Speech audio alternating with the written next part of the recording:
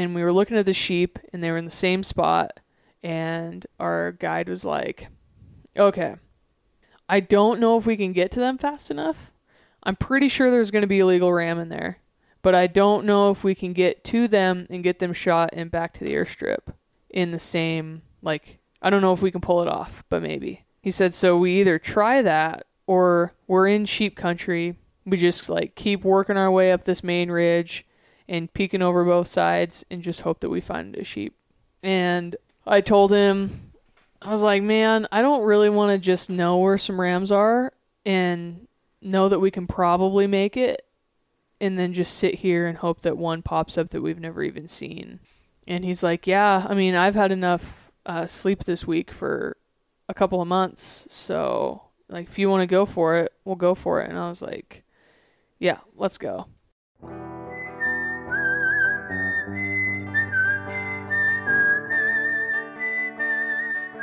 These are stories of outdoor adventure and expert advice from folks with calloused hands. I'm James Nash, and this is the Six Ranch Podcast.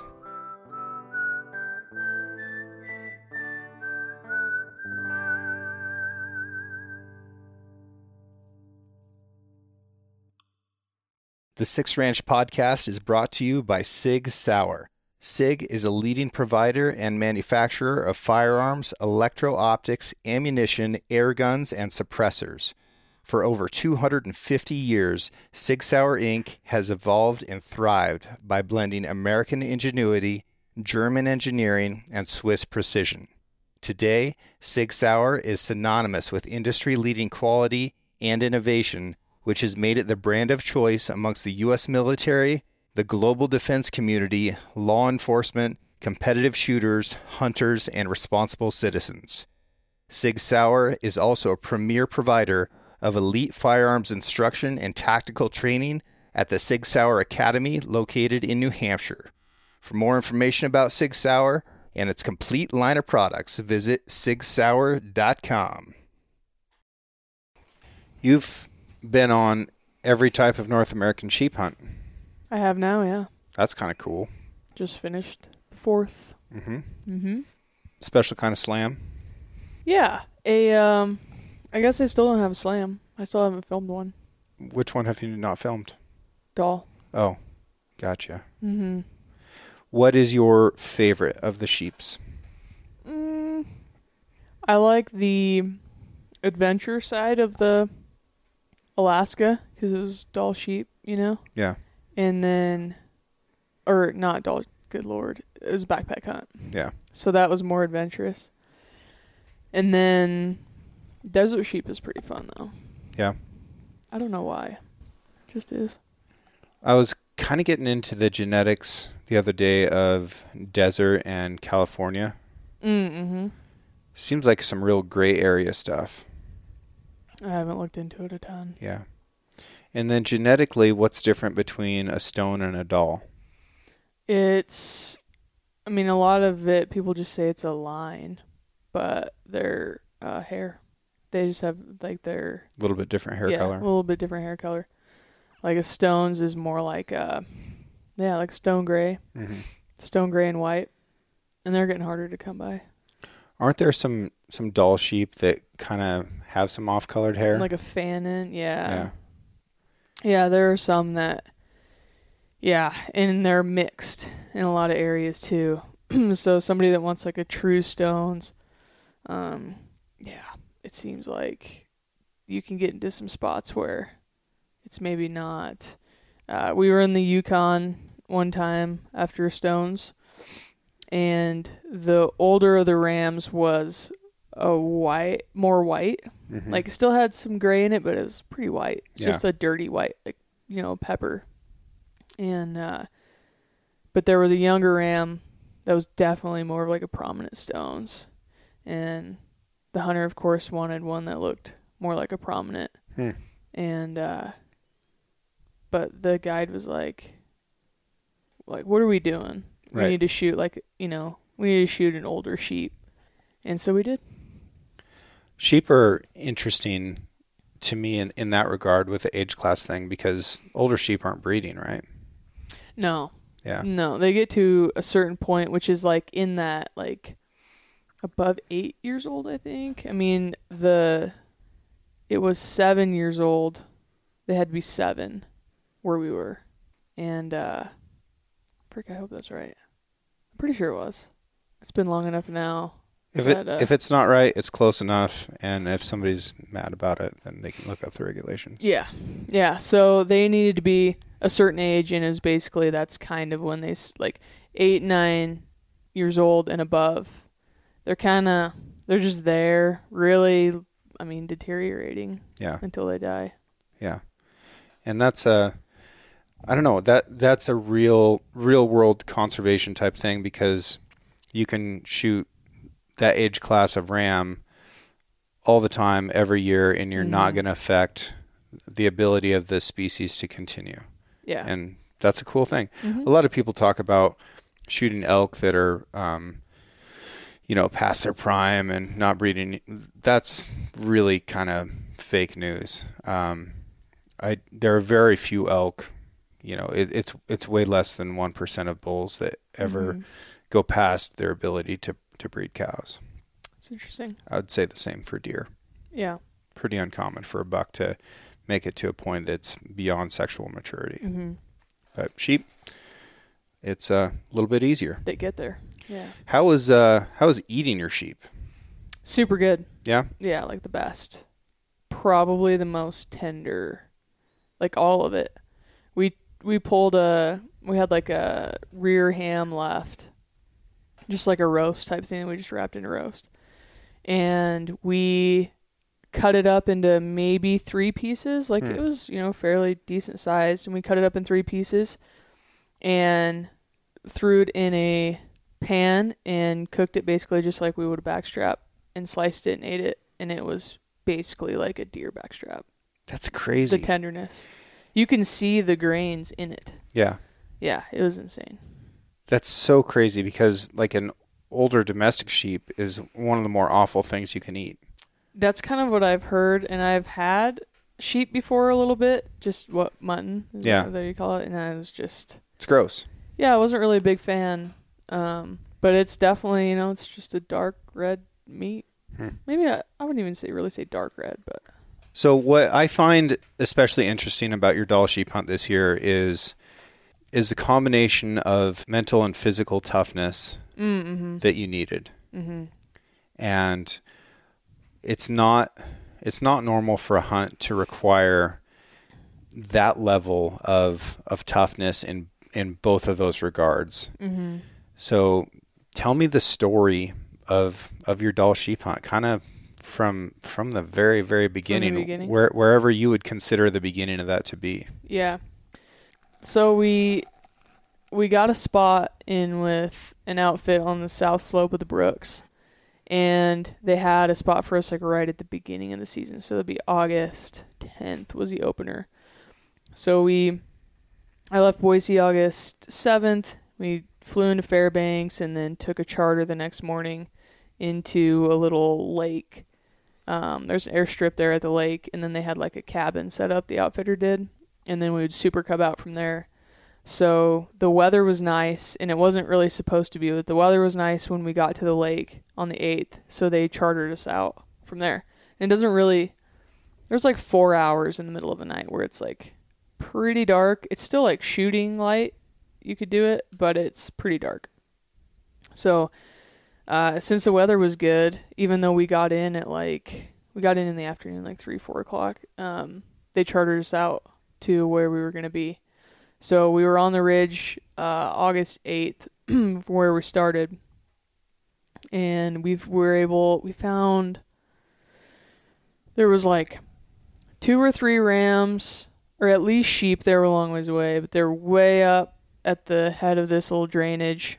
And then as we were sitting there talking, the wind had come up a little bit on that ridge, so the pilot just hung out for a while with us, which ends up being, he's the owner of the outfit as well. So when we were just hanging out waiting for the wind to go down, there were 4 sheep that rounded from one drainage. They crossed the saddle into the drainage we were looking at, and they were a long ways away, like 1.5 miles probably. And it was pretty warm. There was a lot of heat waves, so you couldn't see. I mean, you just couldn't see them really well. You know how it is looking at spotting scope a long ways away. But there was good mass like down here, and that'll come in later too. There was good mass like down at the bottom of his curl, so they're like, usually if there's a lot of mass there, like you can kind of imagine how it finishes out. Yeah.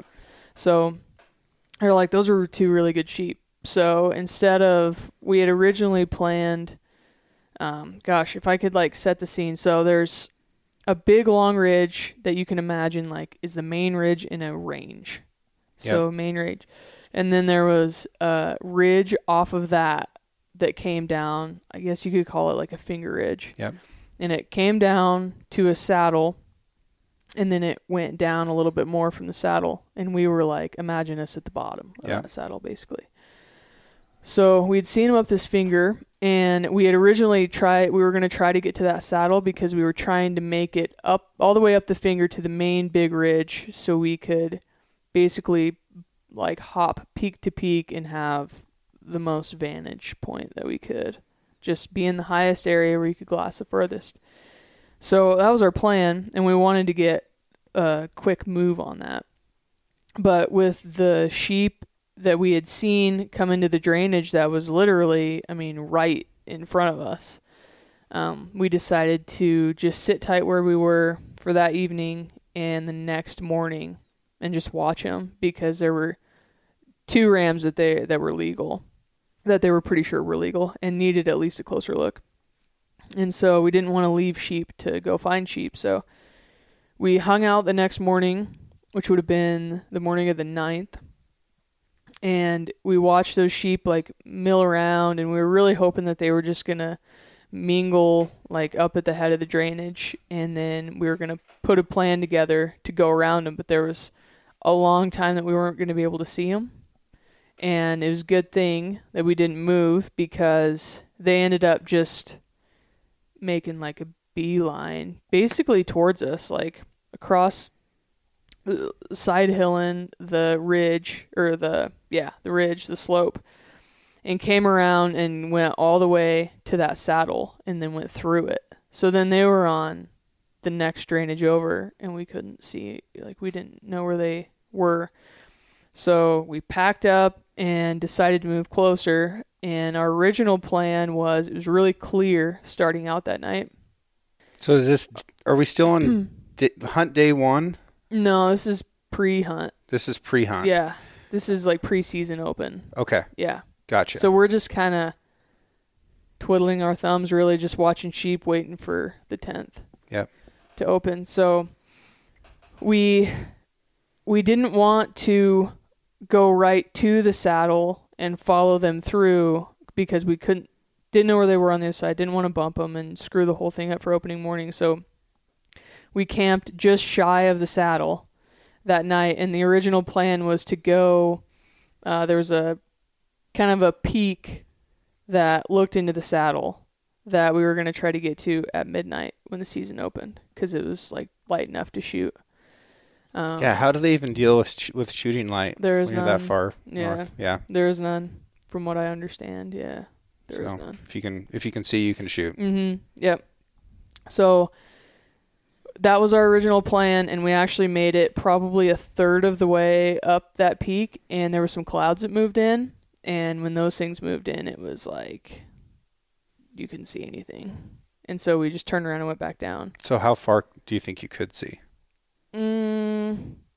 It was like, it was pretty dark. If they were at 100 yards, you'd be okay. Okay. Maybe 200 yards. Yeah. But yeah, it wasn't. Especially trying to decipher which one's legal. Right. And things, like it just wasn't good. Was there wind with it? No. Okay. No wind. Just clouds. Yep. Just clouds coming in. So we went back down, went to bed, woke up the next morning, clear skies. It was really nice. We took a little bit of time, packed up our camp, and went to the saddle. My guide saw 2 rams, and they were 2 small ones. So there was 2 small ones and 2 legal ones with them when we originally saw them. My guide saw 2 small rams headed to us, And so we dropped our packs and went and made a little bit of a stock, got on a pretty good like platform to shoot from. And the 2 small rams came out at 300 yards and bedded down. And bedded down for like, we were there for probably an hour. And then they stood up and they walked back through the saddle in the opposite direction. And the big ones never showed up. They just weren't there, I guess. I don't know.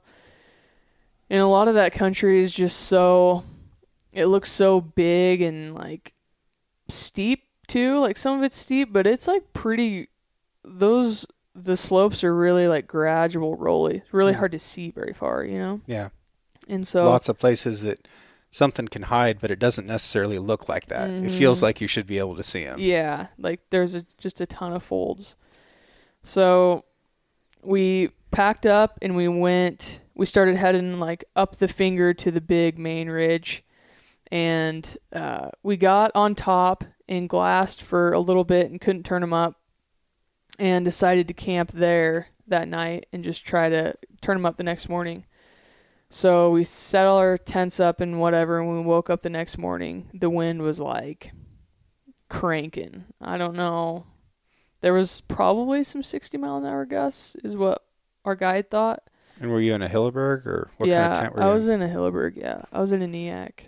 So a good tent for wind, but still it's just it was just getting buffeted. Yeah, it was getting hammered.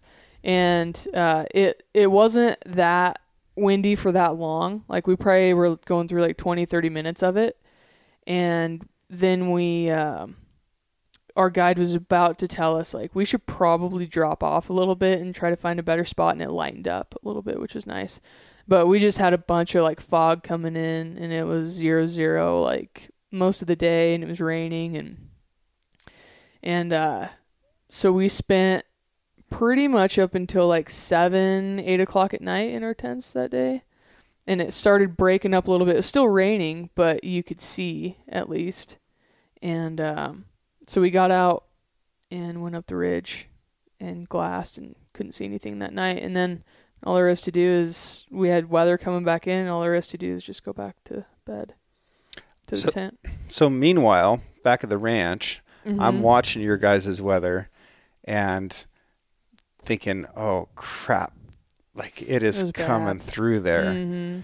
And, just, eating my fingernails, waiting to hear what's happening. And yeah, it was rough. I mean, the erosion on your mental state when you're on a hunt like that, like this is your shot. This is your shot at a sheep. It's a dull sheep in a cool place, and you're backpacked in, like you're absolutely doing it. And suddenly there's a reality that you might be weathered out the entire time. Like, what does that do to your mental state? Yeah. So there was that part of my deterioration didn't come until day 7, I think. Day 7. When we had a really bad, there was like some things there that happened in the middle that we'll cover, but it was like day 7 of being in it where we started to get down. We started to develop like exit strategies, how we were going to get back to the strip by, I'll just say Friday morning, because that was when we left. They were picking us up at 7, I think, in the morning. We're supposed to on, whichever day. I think that was the 19th of August. So it was Friday morning. And when we got down to like the last few days where we were starting to talk about when we were going to pull the plug and leave, because we were still, half a day away from the airstrip if you were like rocking. And that's when I started being like, oh, son of a bitch. This might not happen. Yeah, and then we just had really bad weather on top of it. We had like 70, 80 mile an hour winds. I talked to some other guys that they actually had to pull out during that deal. And they were just like, we've never been in a windstorm like that. And I thought my Hilleberg was going to be gone if I got out of it. I was pretty worried. Hats off to the good folks at Hilleberg. Seriously. Yeah. And the other guys were using tarp tents that the outfitters provided. And like they were working, but they were starting to, like, it wouldn't have taken that much wind for a lot of time. And like you can stake them down. Like there's a lot you can do to secure those things. But then you're putting this gargantuan amount of pressure on nylon or sil nylon or some kind of sil poly and these little grommets, like you just can't expect it to continue to hold up. Then you're effed. Yeah. If something happens, like there's 80-mile-an-hour winds and everything's socked in, like nobody's coming to get you. Yeah. And I asked our guide one time when it was getting pretty bad, I asked him, like, where would you even go if you had to walk out? Like, would you walk to a river or where would you even go? And he's like, well, there's a little village, like, gosh, what did he say? I think 80 miles from where we were. There's a little village like 80 miles from us, and he's like, I'd rather crash there than land there. So, dude, yeah. So, but yeah, I think that's what he said. I'd rather crash there. I think he was. Okay, I'm getting ahead of myself though. Yeah. There's not a whole lot. It's a lot of kind of the same story, but we do make some progression. So all right, so that was the second day. We were in the tent for most of the day, and then that's just something that you figure is going to happen, like a couple days of weather. That's why those hunts are so long. So we wake up the next morning and it's raining and you're just going to sit in the tent all day. So we sat in the tent the entire day. That day there was like no breaking. Are you in a tent by yourself? Yeah. Yeah, everybody had their own tent. How are you staying occupied? Like I had my phone and I downloaded podcasts. Okay. Most of which actually didn't download. Thanks Bummer. to Spotify. Yeah. So I just had a bunch of old ones that I had downloaded previously, and so I just listened to those a lot. So battery banks are something that you and I talked about after this hunt. And you think, I believe you told me that like a 20,000 milliamp hour battery bank is where it's at. Mm-hmm. That's what I'm carrying now. Yeah.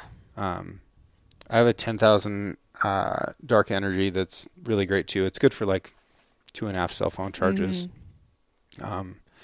But the 20,000 seems to be kind of the ticket. Seems to be better. Yeah. So I had 2 dark energies with me and then a solar panel. Yeah.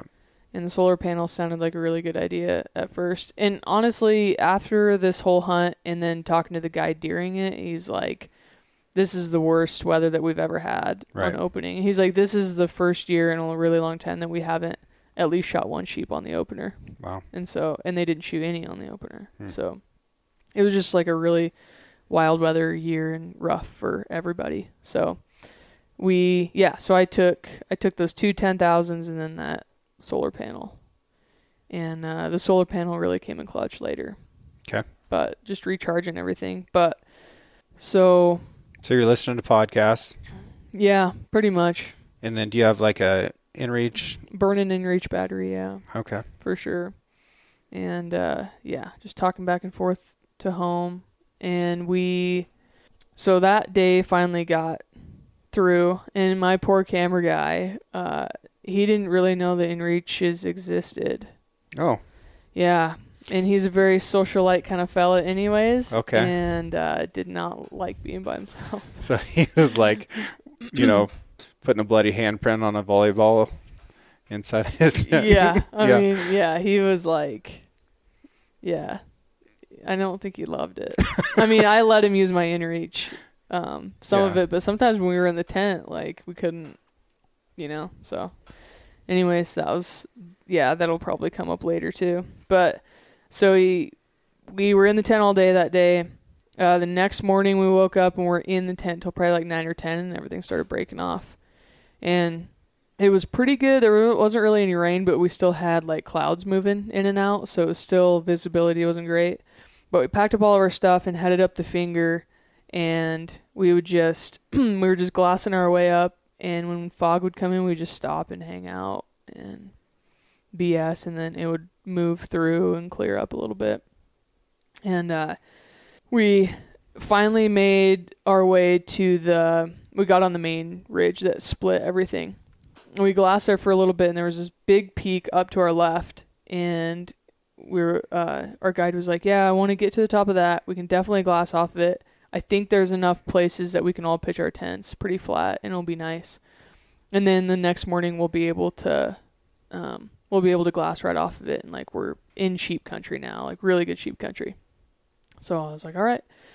So we started making our way up to this big peak, and we got like a third of the way up, and I looked over, and there was like through a saddle there was a little tit, I would say, and around the bend of the tit I just saw 4 dots, and I was like, those are sheep probably. So we all got down, broke spotting scopes out, and one of them was super cool. The other 3 were just immature, but there was one legal ram for sure, and he was broomed off on one side, but on his other side he had full curl, and he was like really tipped out, and he had a big gouge taken out of the top of his horn, which is pretty cool.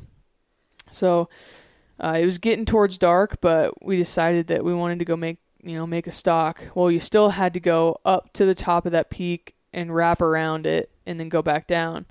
And from where we were, the easiest way to get to the top, the sheep were going to be able to see us, and we were going to basically be like skyline to them. So we didn't want to chance it, so we had to roll over the back edge, which is basically like a small cliff, just like bunch of rock formations that just took forever to move through. And when we got to the top, we looked at where the rams were bedded, and they weren't there anymore, and we couldn't find them. But I was convinced that they were just wrapped around the hill a little bit, still bedded in the same spot.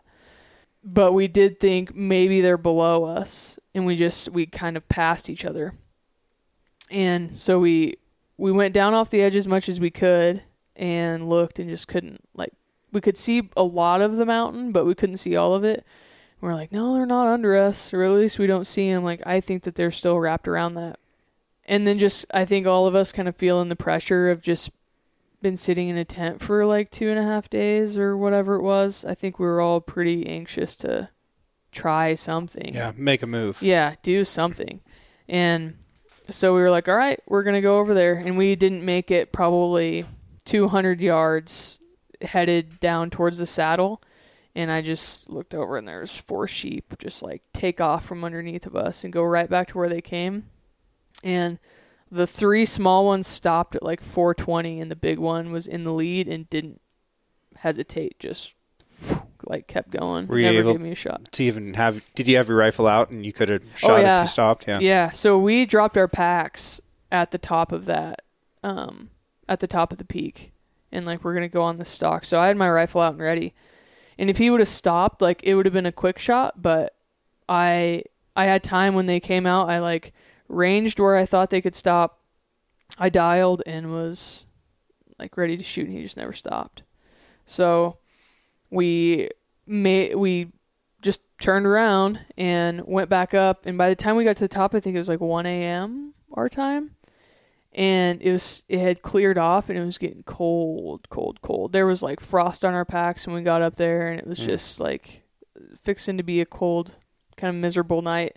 And the wind was blowing pretty good too. So we set up our tents, and it was supposed to be, via the inReach, it was supposed to be pretty nice. So we didn't really,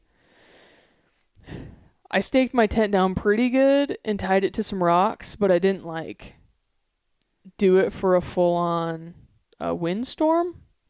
And then the next morning is when we woke up and the wind was like ripping. It kept ripping the tent stake out of my vestibule, so I just tied it to my backpack. And then I was legitimately like, if I get out of this thing, like it's gonna be gone. And I looked over, and my camera guy's tent was like right next to me, and it has just one not a vertical pole, but it runs lengthwise. Right. And it was like over like this, and it was just like banging, and you could see the outline of his sleeping bag. It was just a person laying there, and I'm like, holy shit, man. Just wet nylon slapping you in the face repeatedly. Yeah. Gross. That's exactly what was happening. So, and it was all socked in, like couldn't see anything. So our guide's name was Wes, and I was like, do we have a plan? And he's like, I think we need to get off here before all of our shit starts breaking. Yeah. I was like, yeah, probably a good idea. So down off from where we were, there was, before you get to the next little creek bottom, there was like a flat spot that was like a little meadow almost looking thing. And so we knew it was there, and we had planned that if we had bad weather, that's where we would go. And there was water there and everything too. So we bailed off and just pretty much were just stuffing stuff in our pack, like wherever we could go, like just strapping things on as fast as we could, not packing very nicely. And we bailed off, and we ended up getting below the clouds. And so we just posted up below the clouds, and just stayed up there all day, and we're looking off of both ends. I brought a tarp. I brought the Kifaru sheep tarp. It's just a little like 9x9 flat tarp.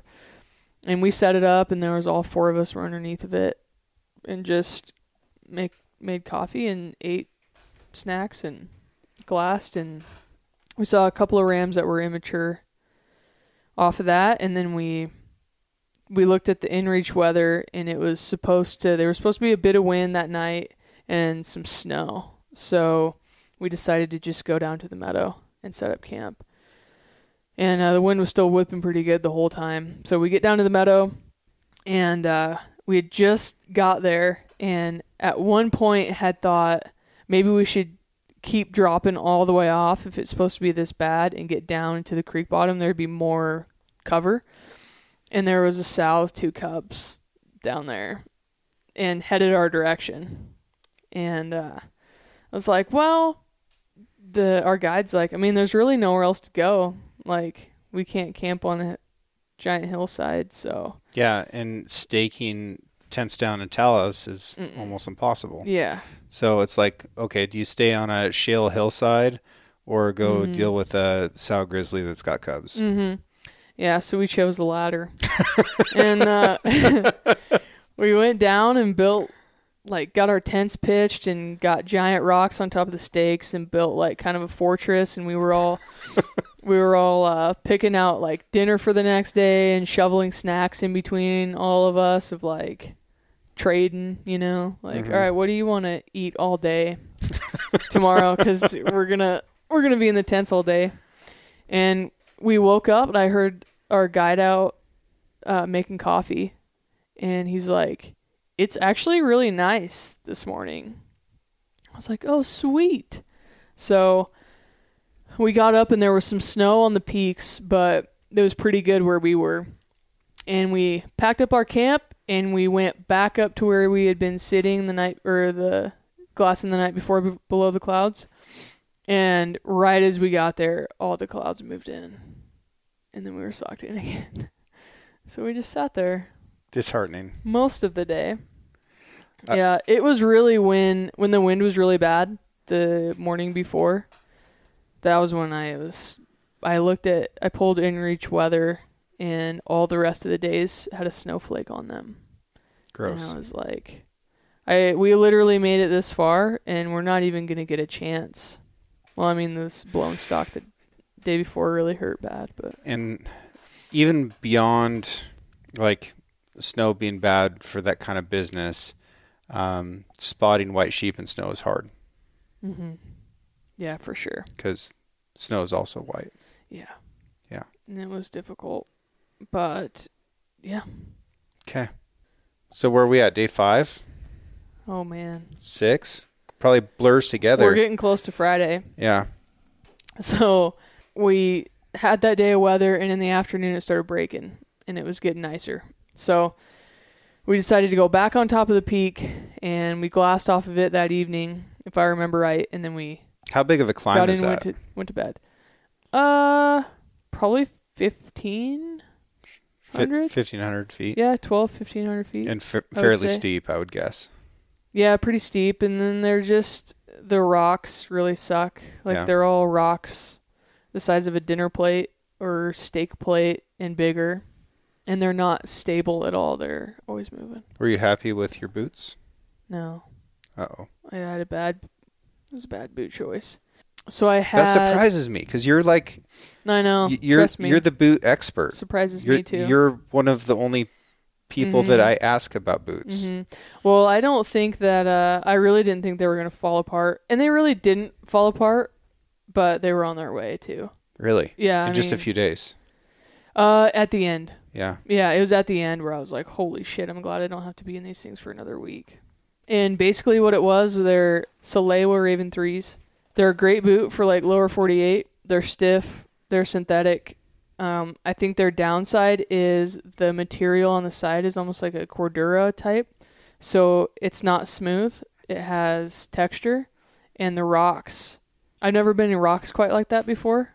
And it just like ate up the sides of them. Like the soles were good. Everything else on them was good, but they were just, that material was fraying on the outside. And then it was opening up like the Gore-Tex underneath of it. And it's not like you're unaccustomed to hunting mountainous country that's rocky. Like I know you've hunted Mexico, Idaho, Wyoming for sheep. You've hunted Canada and mountain goat hunted with mountain goat hunted Kodiak together. That was super rocky, but just a different situation. Yeah, I wanted for whatever reason, I just wanted to run a synthetic boot just to cut some weight, be lighter, just more breathable. Supposed to be a really hot hunt. Yeah. Really. And we were going to be doing like a lot of climbing, and I just did not want to get in a situation where my feet were going to sweat.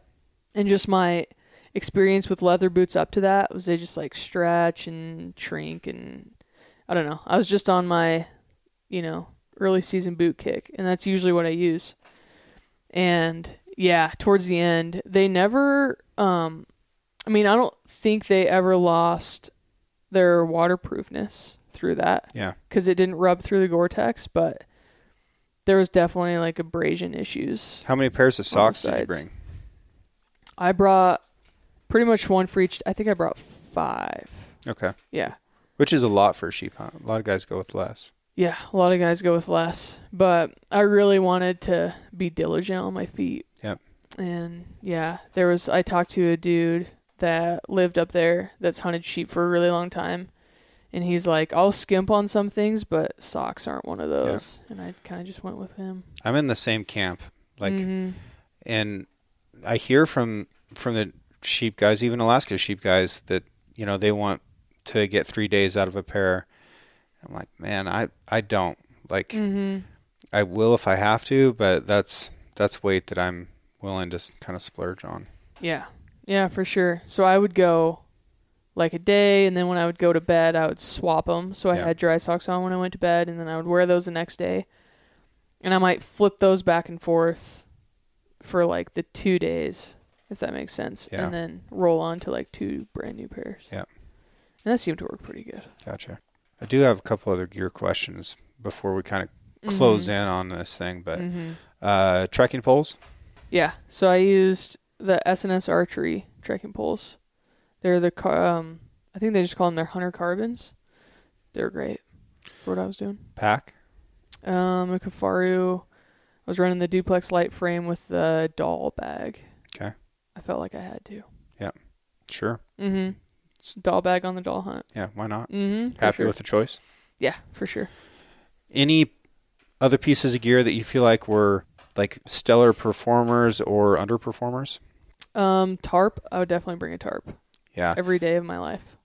Seriously, such a clutch piece of gear to be able to set that thing up in glass from underneath of it in bad weather. Yeah, underestimated for sure. One thing I took too that was pretty nice, it was a little bit of like, even though I was running the Hilleberg that has, it's floored tent, so you get a little bit of protection there. I ran they call it a Bora bivy. It's like $100 bivy. It's like 9 ounces. Folds up to the size of your fist. And that gave a little extra protection to my sleeping pad. And that's the other thing too with the sleeping pad. I did some redundancy on that. So, but yeah, that Bora bivy is nice because then it keeps your sleeping pad, and then your bag, and anything else that you want. It just keeps everything all together. Yeah, gives you a little extra. And for 9 ounces, I was like, yeah, I think that's a good choice. So I'm glad I did that. But with the redundancy on the pad, I brought a regular insulated air pad. I took the Big Agnes Q-Core. But I usually I take like a foam Thermarest pad that's just the size of a glass. It's literally a glassing seat. I think they call it the Z seat. But what I did this time is I bought like a full length Z pad and I cut it down to 3/4 length. Okay. To put underneath my sleeping pad for give you more insulation from the ground and then help protect it too. Yeah. And then if I lost my sleeping pad, like if I got a big hole in it and it was not repairable, then at least I would have something to insulate me from the ground. That was pretty clutch on a hunt like that too, I think. Sean's Q-Core popped when we were doing a snowmobile coyote hunt in January on like 5 feet of snow. What color was it? I can't remember, but I've been wanting to get a Q-Core, and he pulled it out, and I was like, "Hey, do you like that thing?" He's like, "Oh man, I love it. It's awesome." I was like, "I just don't know about those inflatables because mine pop all the time." He's like, "Yeah, I haven't had any issues," and then he blew it up and laid down, and it's like, "Oh, dude, you're in for a cold night, son. That sucks." Miserable. But it can happen to any of them. Oh yeah. So I definitely wanted to avoid that. Yeah. Good call. Yeah, that was one that I wouldn't bring on like a lot of Western hunts because a lot of Western hunts you can just walk back in a few hours. Yep. Or a couple hours or whatever. It's just not quite as extreme as up there. And even if you walked off the mountain and the weather conditions you had, it's not like somebody can fly in through that and bring you more kit. Mm-hmm. Oh no, you're stuck pretty much. Yeah. Okay. There's some other gear stuff that we can't talk about yet. What optic were you using? I had the Whiskey 5. Okay. Yeah. Trying to save some ounces? Yeah, trying to save some ounces, and then I just like to dial. Yeah. Yeah, and in really wet weather and whatever, I was like, sure. I want to try to cut down on electronics as much as I can. I mean, like over the Tango. Yeah, for sure over the Tango. Like, yeah, just cutting ounces. Yep. And size, too. Yep. Kind of the whole thing. But. Glassing? Yeah, I took my... That's one thing on a sheep hunt that a lot of outfitters will tell you, or guides, they'll be like, I'm bringing a spotting scope, like, don't bring one. Or they leave it up to you, at least. And I didn't... we were filming it, too, so I wanted to have something that we could film through. And I don't know, I didn't want to have the guide to have the spotting scope all the time, because at some point they do have to take it over. Like, they have to just, for a long time, study them and just make sure that you're going to break full curl. So there's at some points where they're going to take it over, and I didn't really want that. And I guess I was just feeling spry too. I don't know. So yeah, I took the Oscar 8, and then I took my Outdoorsman's compact tripod with a pan head, and then I had my bino adapter for my binoculars. Okay. Which was good. Yep. Cool. And I took the Kilo 3000s from SIG. Okay. So you had some fairly hefty optics there too. Mm-hmm. Yeah. What was your total pack weight, do you think? I didn't weigh it before I went in. I bet it was like, with food, I took my own snacks. The the packer carried a lot of the food. Mm-hmm. Or a lot of food, I guess. But I was probably knocking on 60, I bet. It's a lot. 55. That's a lot of weight. Yeah, it was. Did you feel like you were physically prepared for it? Yeah. Yeah. For sure. I definitely don't think that, at least that sheep hunt, it wasn't like the endurance of going fast, like keeping a fast pace that you needed to work on. It was more like being able to handle a 50, 60 pound pack on super uneven rocks that are moving all the time. Yep. And being very slow and controlled with it. Like, that's what I think core and legs was like pretty damn important on that. So now we're kind of at the point that we had talked about earlier where you're starting to wonder if this is going to happen or not. It was Wednesday. Yeah. Mm-hmm. It was Wednesday, and we were a long ways from the airstrip. So Wednesday morning, we wake up on top of the peak, and it was socked in for a while, and it had snowed like, I don't know, a couple inches. But when you look at snow on those rocks, it's not really that appealing. So cleared up probably like 11 o'clock noon, something like that. It cleared up, and I had gone out to look into we were finally at the very top of like the head of the drainage that the original sheep were in. And so I got out of the tent, went over and was looking off of that. And I looked over a couple ridges over, and there was a sheep butt that went through a little saddle over the hill. So I went back and told those guys, and we pulled camp and started making our way over there. It was just really slow going, but we got over to where the sheep were, and we glassed up probably like 4 little rams. There might have been 5 really little rams underneath of us. And we gave them some time, but just couldn't find anything big. So we, looking over into kind of on the other side of that drainage, since there was new snow, there was like fresh tracks. You could see tracks easy, which was nice. And they had cut across, like wrapped around this peak. And so we're like, we should just follow those into the next drainage over. So that's what we did. We followed them. And we got into this, there was like a big rock formation. And we dropped our packs, and we were sitting under like these overhangs, and it started to rain again. And across the valley, so like through the brush line, and then on the other side of the valley, there were 4 rams, and one of them had a lot of mass, like down here at the bottom of their curl. And Wes is like, I think they're probably legal. Like they're, from what I can tell, he's probably legal. Like unless something's really weird, like he's probably legal. And from where we were a long ways away from him. And we just had snow kept coming in, and then a bunch of snow came in and blocked us, and we couldn't see him, and it was like snowing sideways. And that was another point for me where I was just like, son of a bitch. Like, yeah. Can't catch it's just break. relentless. Yeah, I was just like, this is relentless. Like we just get a little bit and we start making headway, and then it just like, you get cut off.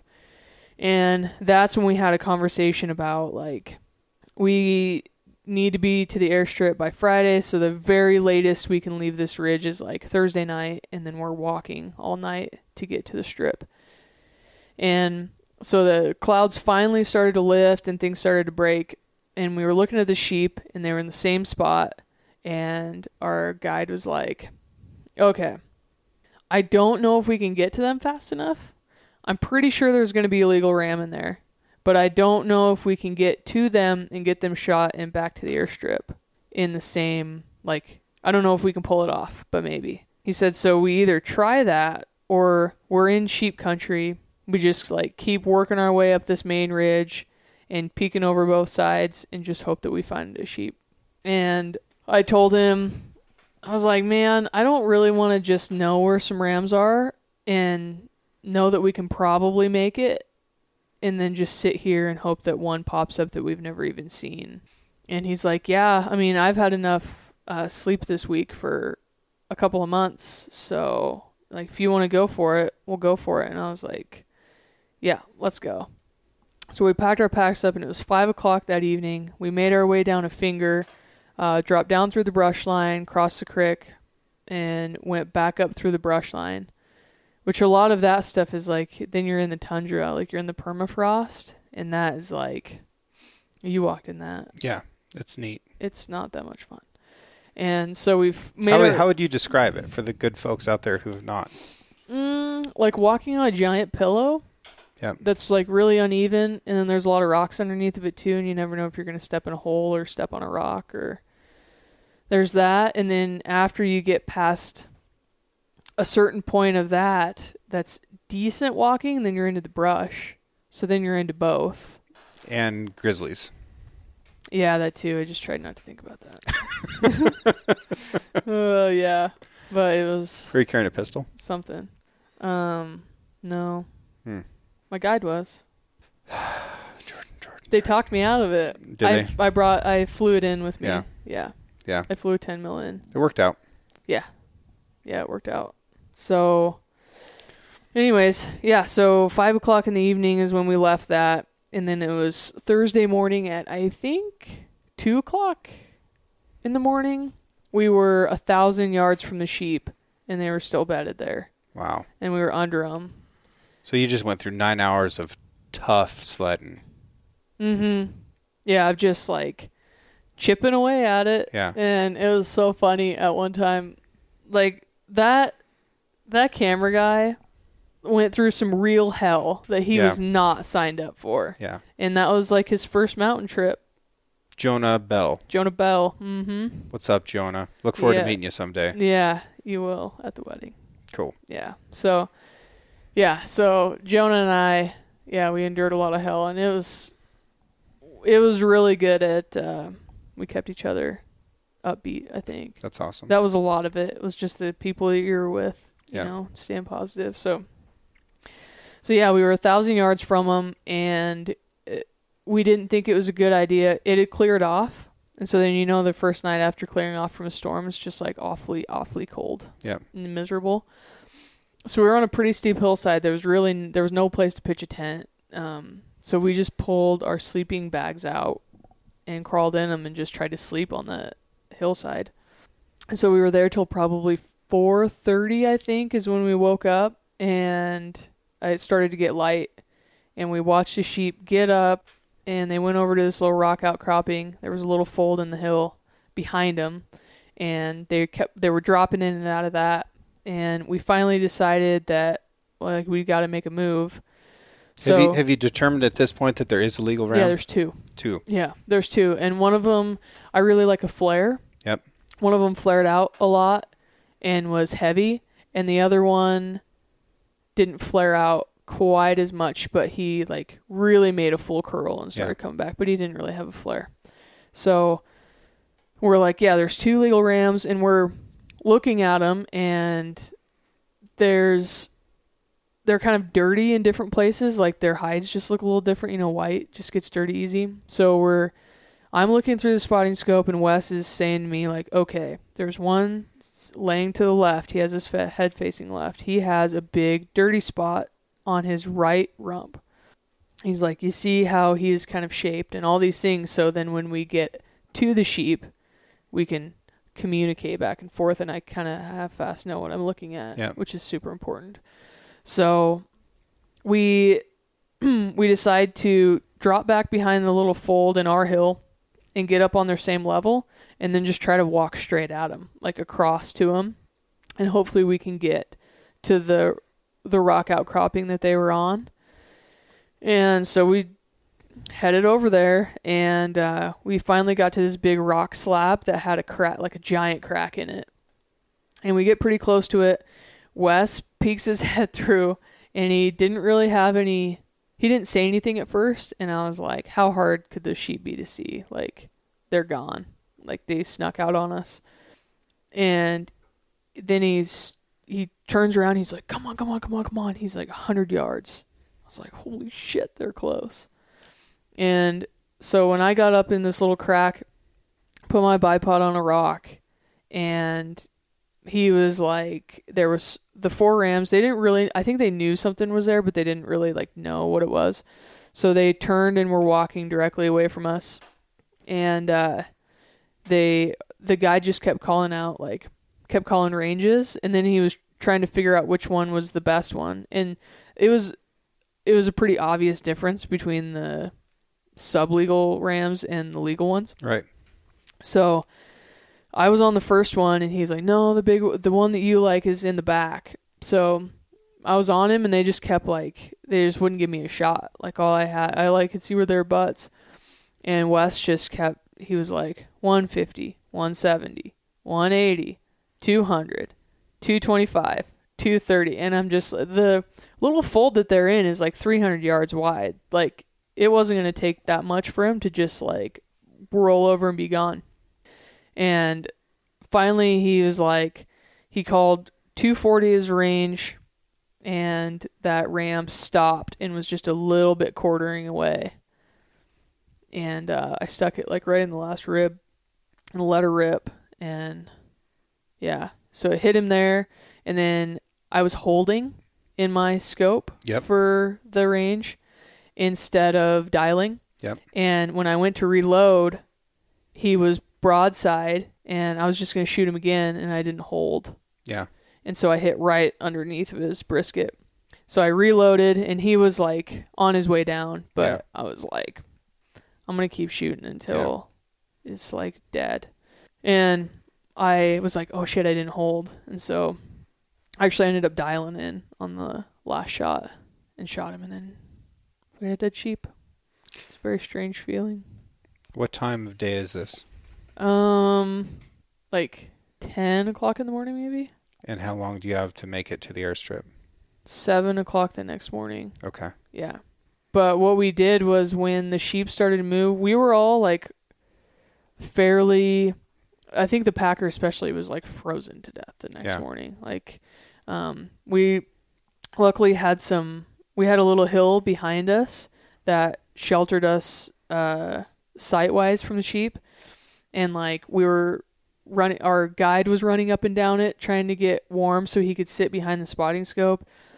And Jonah went and was running up, and yeah, it was just, everybody was super cold. So we just left our packs, and we left the packer at the packs. And then it was just us three that went up. So we had to come back and get our packs and then go back up to where the sheep was and took care of him and did all that. And then when we got him all taken care of, we went back down to where we had originally like stayed the night and dropped the packs.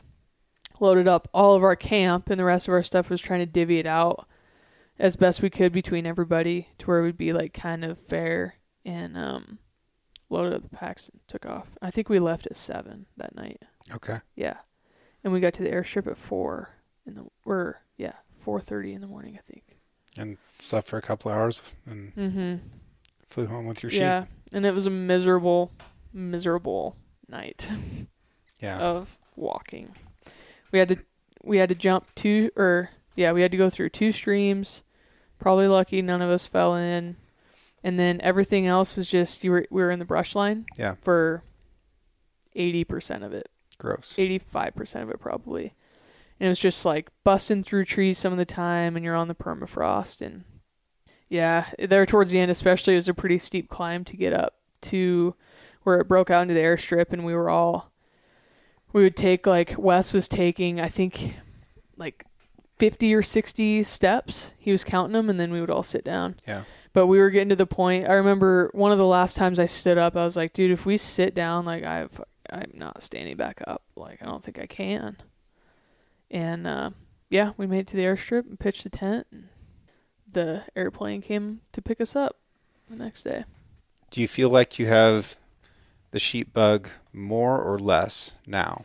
More, for sure. Really? Yeah. Yeah. That didn't make any sense. Kind of a sick, twisted way of fun. Oh, for sure. It's a beautiful mount. Beautiful mount. Oh, yeah, they really kicked ass on that. Yeah, Hunter's Choice in Nampa. Yeah.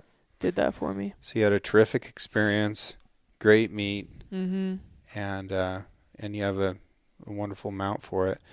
Biggest takeaway, single biggest takeaway, learning point. Ooh, learning point. I'm not sure if there's like a specific thing, but I would say having to go through all the hell made it that much better. And I think that a takeaway was like, don't be afraid of the hell that could be endured. Yeah. Going into it, if that makes any sense. Like sometimes it's good to push yourself out of, push your boundaries or whatever it might mean more to you in the end. Like if we would have shot the sheep on the first morning in that saddle, it would have been awesome and I would have got a doll sheep. But it wouldn't have been what it was, you know, staying with those guys for 8 days or whatever and doing that crazy stalk. You're tough. And pack out. You're a tough human. Yeah, I don't know. There's a little bit of dumb in there too, probably. Just kidding. Yeah, I mean, there was really no, what are you going to do? Like, give up? Yeah, That's what most people would have done. You could be laying in the tent and be like, I quit, I give up, but we're still here and I still have to walk my ass out of here and the plane still can't come, so. Yeah. There was just, I mean, we're allotted X amount of days, like might as well fulfill them, so. I like that. Yeah. Thanks for your story. That's for a sure. good story. Sorry it probably bored everybody, but. I don't think so. There was a lot of elements to it that you can't miss. Yeah. And since a lot of people gloss over that stuff, there's folks out there that don't know what they might be getting into. Yeah. So I think that there's people listening right now that now want to Dall sheep hunt more than ever. Mm-hmm. And there's also people that thought they wanted to, that are now thinking, you know what? Not for me. I'm maybe in that second camp. Mm-hmm. Like, I don't know that's the hunt for me. If I'm being real honest with myself, could I do it? Yeah. I'm physically and mentally capable of that, but I don't know if that's the kind of hunt that I would find fulfilling and satisfying. Mm-hmm. I just don't know. Yeah, and I mean, there were times, looking back on it, it was fun, and I really want to go again, and it fueled the fire. But there was a lot of times in there where I was like, like, hell no. There's, Leah was back at a bachelor party having fun on a freaking yacht drinking Coors Lights, and I was just like, I have literally been staring at the ceiling of my tent for 4 days now. Yeah. And the wind is just like, rattling my tent apart. And there are definitely times where you feel like it sucks and you're like, this is not where I want to be right now. But also. Wow. Where can people go to look at a picture of this ram? Probably my Instagram, at Jordan.Bud on Instagram. Okay. Link in podcast description, as always. Sweet. Okay. Thank you, Jordan. Mm-hmm. And huge thank you for letting us come back out here and hunt. We had a hell of a coyote hunt last night. Save that story for another time. Yeah. That was one of the most memorable coyote stands of my life. It was wild. Super wild. It was wild. Can't believe that happened. Mm-hmm. Story for another time. Yeah. But, all right. Yeah. Catch you next time. Yeah. So I found this old ad, and there's like dudes dressed up like construction workers, and a guy's got a jackhammer, and there's a crane, and they're moving all these big steel beams and stuff. Aladdin Stanley Thermos. Stanley, the tough, all steel thermos bottle that's completely dependable. They're showing this thermos like falling off this building and hitting all this other construction stuff. And built to take a pounding year after year. Get the top one. Oh, it lands in a wheelbarrow. The guy grabs it out of the wheelbarrow. Now he's going to pour himself a cup of coffee. I love these cheesy old ads. And most of the time, like, they're lying to us, right? That's most of what marketing used to be, was just like telling a lie, or at least telling a version of a lie that made you think that you needed this thing. But I'll tell you what, when it's cold out like it is right now, the only way to keep liquid and not freezing in your pack is by putting it in something that's insulated. So packing a thermos in the wintertime is really smart, whether it's for a hot beverage like coffee, or if you just want to bring some water with you, which is a really important thing if you're going to be out adventuring around in this snow that we've got all over the country. And I think you should be, because it's a great time of year to get out and about. This is both a comfort and a safety thing. If you want to get something from Stanley, which I encourage you to do, you can use the discount code 6RANCH. That's the number 6 in the word ranch, and that'll get you 25% off of just about anything on their website. I encourage you to do that. They're great supporters of the show, and great supporters of this audience, and I love you guys. So stay warm out there, have a nice warm drink, and make sure you're drinking it out of a Stanley product.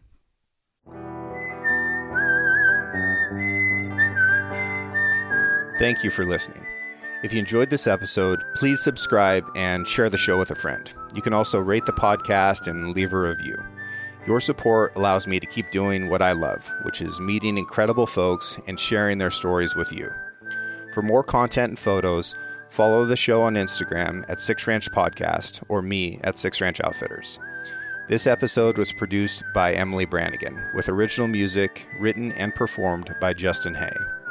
Art for the 6Ranch Podcast was created by John Chatelain and digitized by Celia Christofferson.